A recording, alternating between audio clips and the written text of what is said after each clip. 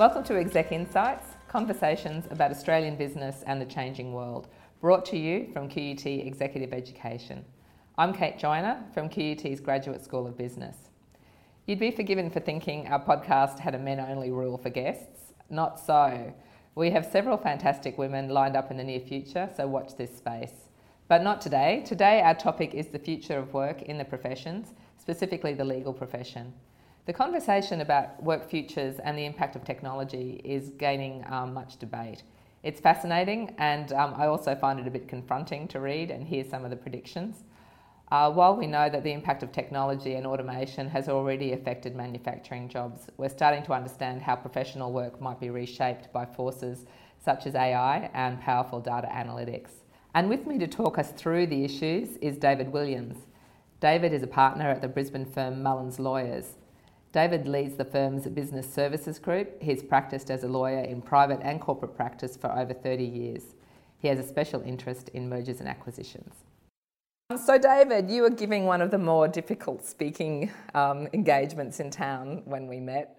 I've done that one too, so I know it's hard. So you have to cover a given topic in a very, very short amount of time. I think it was 5 minutes, was it? Three, yeah.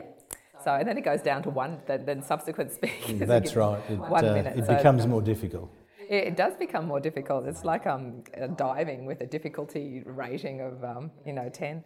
So then they ring this bell at about the 2 minute mark, which I find, it's just very confronting. But if you go beyond the allocated time, you are in the deep poo. Yeah, exactly. And then they threaten to use this kind of squeaky toy to kind of, like a big hook that comes and grabs you out. But you were speaking, very interestingly on the topic about changes that you've seen in the law profession, changes specifically from the impact of various technologies. And you were just about to say something quite interesting about artificial intelligence when you were timed out, I think. So it's really good to have an opportunity to have a little bit more time to explore some of those issues. So let's start at the top. You've been a lawyer for 30 years. What do you see as some of the biggest changes in the way lawyers produce their work in that time? Yeah, I've been in legal practices nearly 40 years, over 40 years, okay. but admitted as a solicitor. Yeah, that's all right. Some people usually bring the numbers down. In the law, everyone looks at how long post-admission you are. So grey hair is a good thing in the legal industry? Well, yes, but my partners think that I cheat and dye my hair, but I don't. It has changed immensely. I think the comment I made was that when I started in the law firm, the fastest technology was a manual typewriter, and then the next fastest was a telex that followed on. But we've come a long way. Technology's come a long way in the 70s and the 80s and the 90s, but I think the change that has occurred in the last, say, 2 to 3 years particularly is really it's affected all businesses. At the end of the day, a legal firm is a business. Mm-hmm. It's no different to whether you're selling agricultural products or manufacturing or providing professional services anywhere else. We are all impacted by digital disruption. Mm-hmm. I mean, the classic is, Uber with the taxi companies. And if you think you are not capable of being disrupted, then you're a bit of a fool. And how do you see that disruption? You said in the last 2 and 3 years, so you're already seeing some of the impacts of changes to the way legal firms structure their business models, for example, the way we produce value for clients, and some of the revenue producing streams sort of looking a little bit tenuous. Is that what we're seeing? Oh, absolutely. You mentioned artificial intelligence. Well, I can see that the areas that are mindless, if I could use that terminology, are going to disappear. Yeah, so anything that's capable of being automated. And what things in the legal profession would be subject to? Well, I think you've already seen it, say, conveyancing. There's electronic conveyancing up and down the eastern coast is not far off. The strange thing is the banks are the ones that are dragging their feet in relation to it. The relevant state governments, everything is now electronic. That's a classic example. So conveyancing has been impacted a long time ago based on price. Now with technology, it's going to be even more competitive. And particularly competitive in the sense that your market is not just Brisbane or Queensland.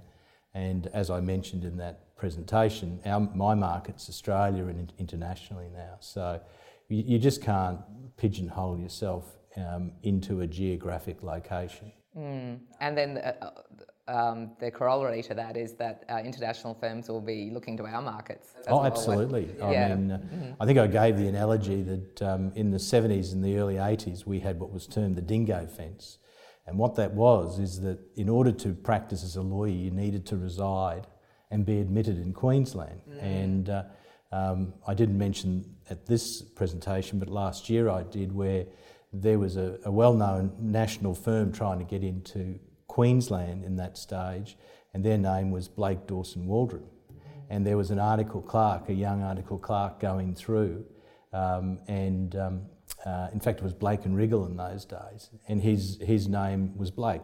Once he got admitted, he was made a partner to the firm, so they could use the name Blake's to satisfy that registration requirement. They had to operate under a totally different name. So really closed and restrictive at that time. Yes, yeah. Then the dingo fence came down, and the rest is history. We now have national and now, as you said, international firms. So the barbarians at the gate. The barbarians at the gate. And is that going to be, I mean, all these sorts of changes have upsides and and downsides. So is there, for the community, are we going to be better served, I think, by having a sort of more open legal industry? Oh, absolutely. It's the same with retail. I mean, I've got a young daughter who's fearless in shopping online. That's not me. And she sends product back. And she's never had a problem with dealing with it. Amazon tests coming into the retail market.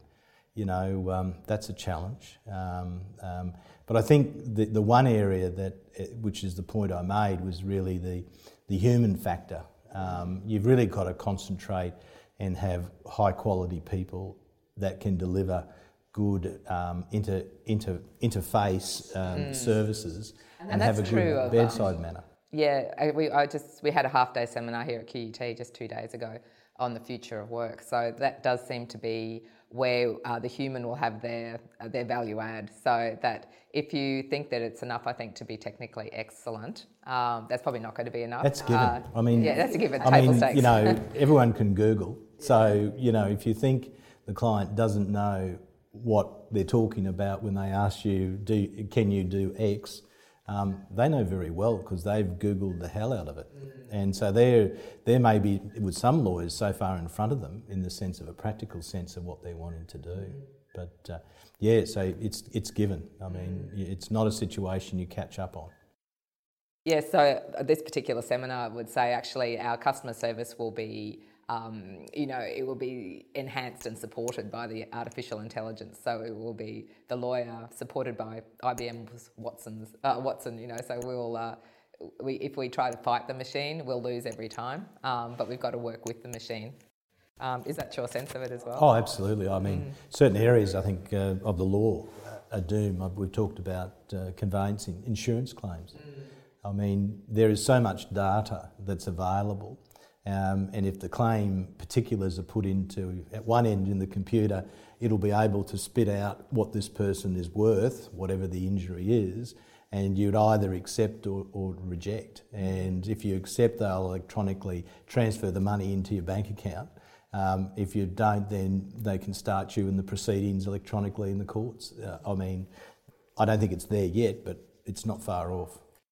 In your observation, do you think the legal profession is gearing up for the changes that will come to their industry as a result of the ways of technology, which we'll see in probably the next 5 to 10 years?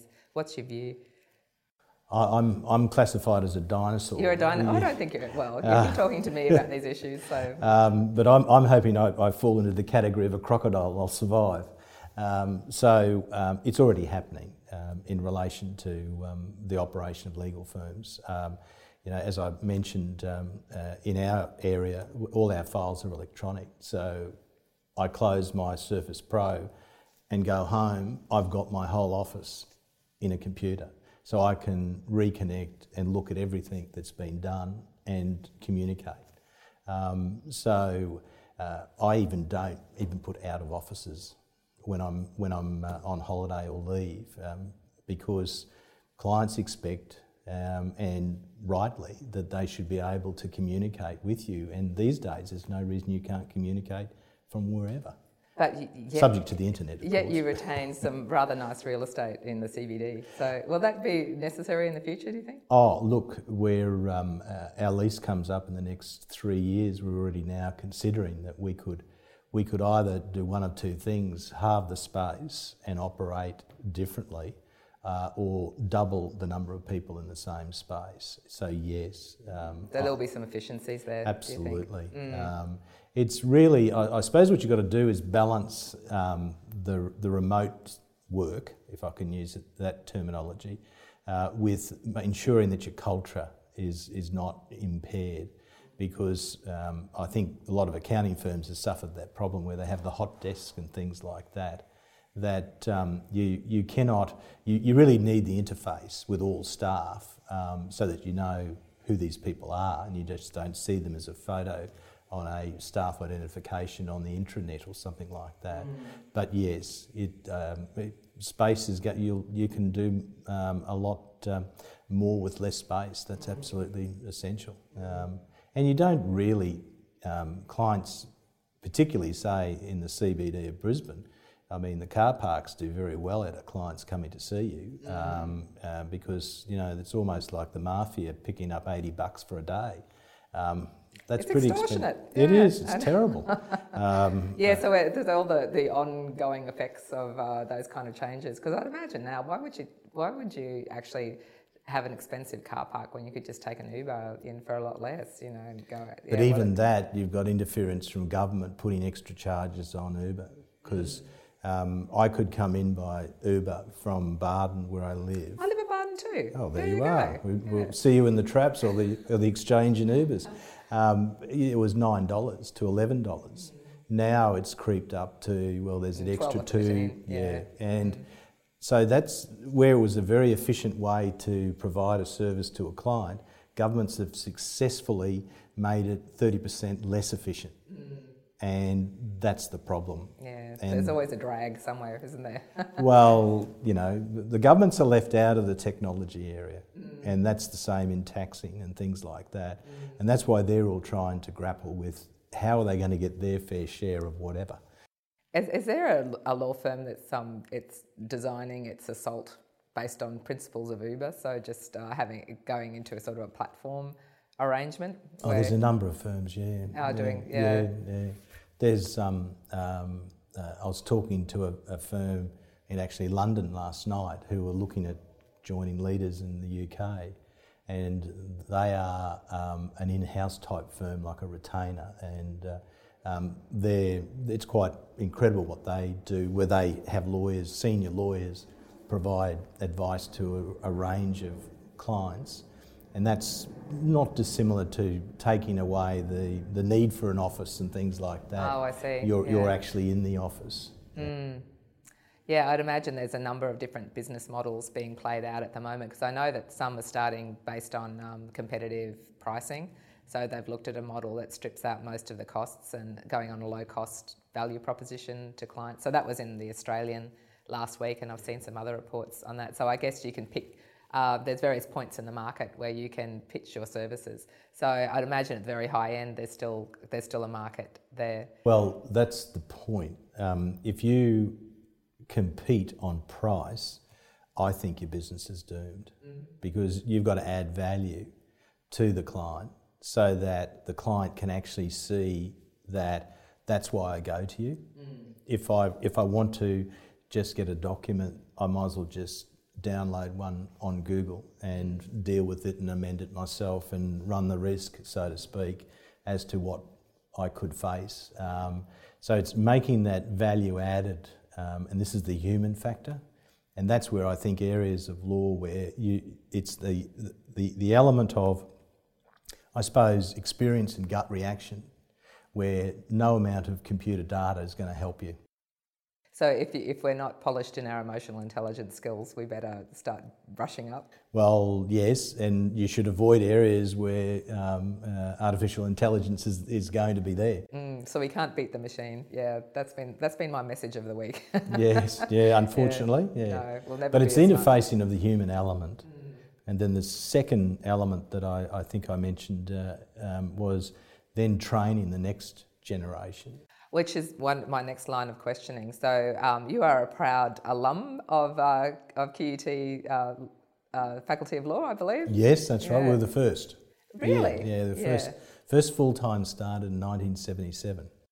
And the first part-time, it started as part-time in 77. It was full-time started mine at 78, yeah. So if you were giving advice to either the Faculty of Law or the law students within it about how to prepare yourself for a career in law for the next 40 years, what advice would you give? What do they need to be learning now? Well, I think that what they need, well, first of all, they've got to think why are they doing law, because a lot of people universities are providing legal studies and things like that because they're cheap to deliver and lots of demand. That's correct. You don't need expensive lab equipment, I don't think, for law. No. So it satisfies a great niche. But doing a law degree doesn't mean you'll necessarily need to be a lawyer. So you can use the skills and go into wherever. There's lots of other opportunities. But if you're going to look to a legal career in law firms or barristers, I think barristers are a different kettle of fish. We'll just talk about law firms. I think they need to do more than just their study. They need to be involved in businesses, have jobs in regards to, even if they are jobs in not necessarily hospitality, but that's fine, that develops a bit of bedside manner, but then actually working in, say, banks or even small legal practices, anything to do with business that you get. So get a real business understanding. Because that is the critical thing, unless you are going into the sort of the social services type area. You really need to have an understanding of how to make a buck and how hard it is to make a buck and how to operate a business. And once you get that understanding, you then you get the bedside manner right. Your skills are taken that you should be whatever. It's the ability to find where you need to go is the big issue now.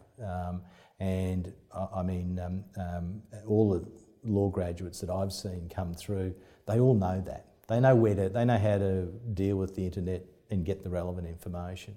What they don't know is how to interface with a person that operates, say, a business. That's the area. And be genuinely value-adding to the business. And person. Understanding it.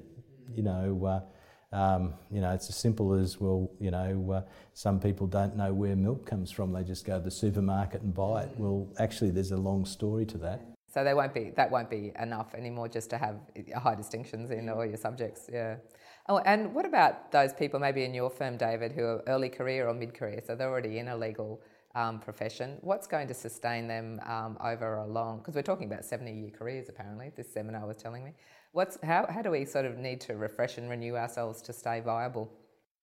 In being connected to to a particular firm or just to stay viable as a practicing lawyer for the next 50 years? Oh, look, I think a massive amount of challenges. I think one of the biggest one I think the legal profession is facing is mental illness, and because of the high stress level and things like that. Don't forget, lawyers, we owe an overriding duty to the court. No other profession has that. It's higher than the duty to the client. So there is this massive amount of stress, and what they are seeing is that negligence actions can be usually honed back to issues of stress.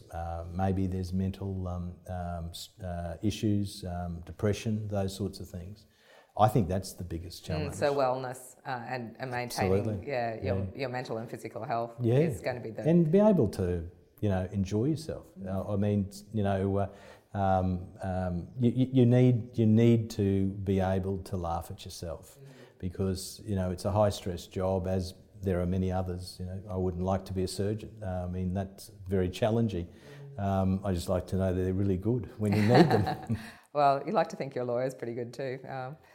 Well, thank you for that. But it's not the end of the interview. We always do just one small piece at the end to get a feeling of the person. I always ask people, what have you read recently or seen on the TV that you thought, that's really interesting, that suggests something's changing, or it just has piqued your interest? What would that be, David? Well, I just cannot understand, with Australia, with all its natural resources, we have got an energy problem.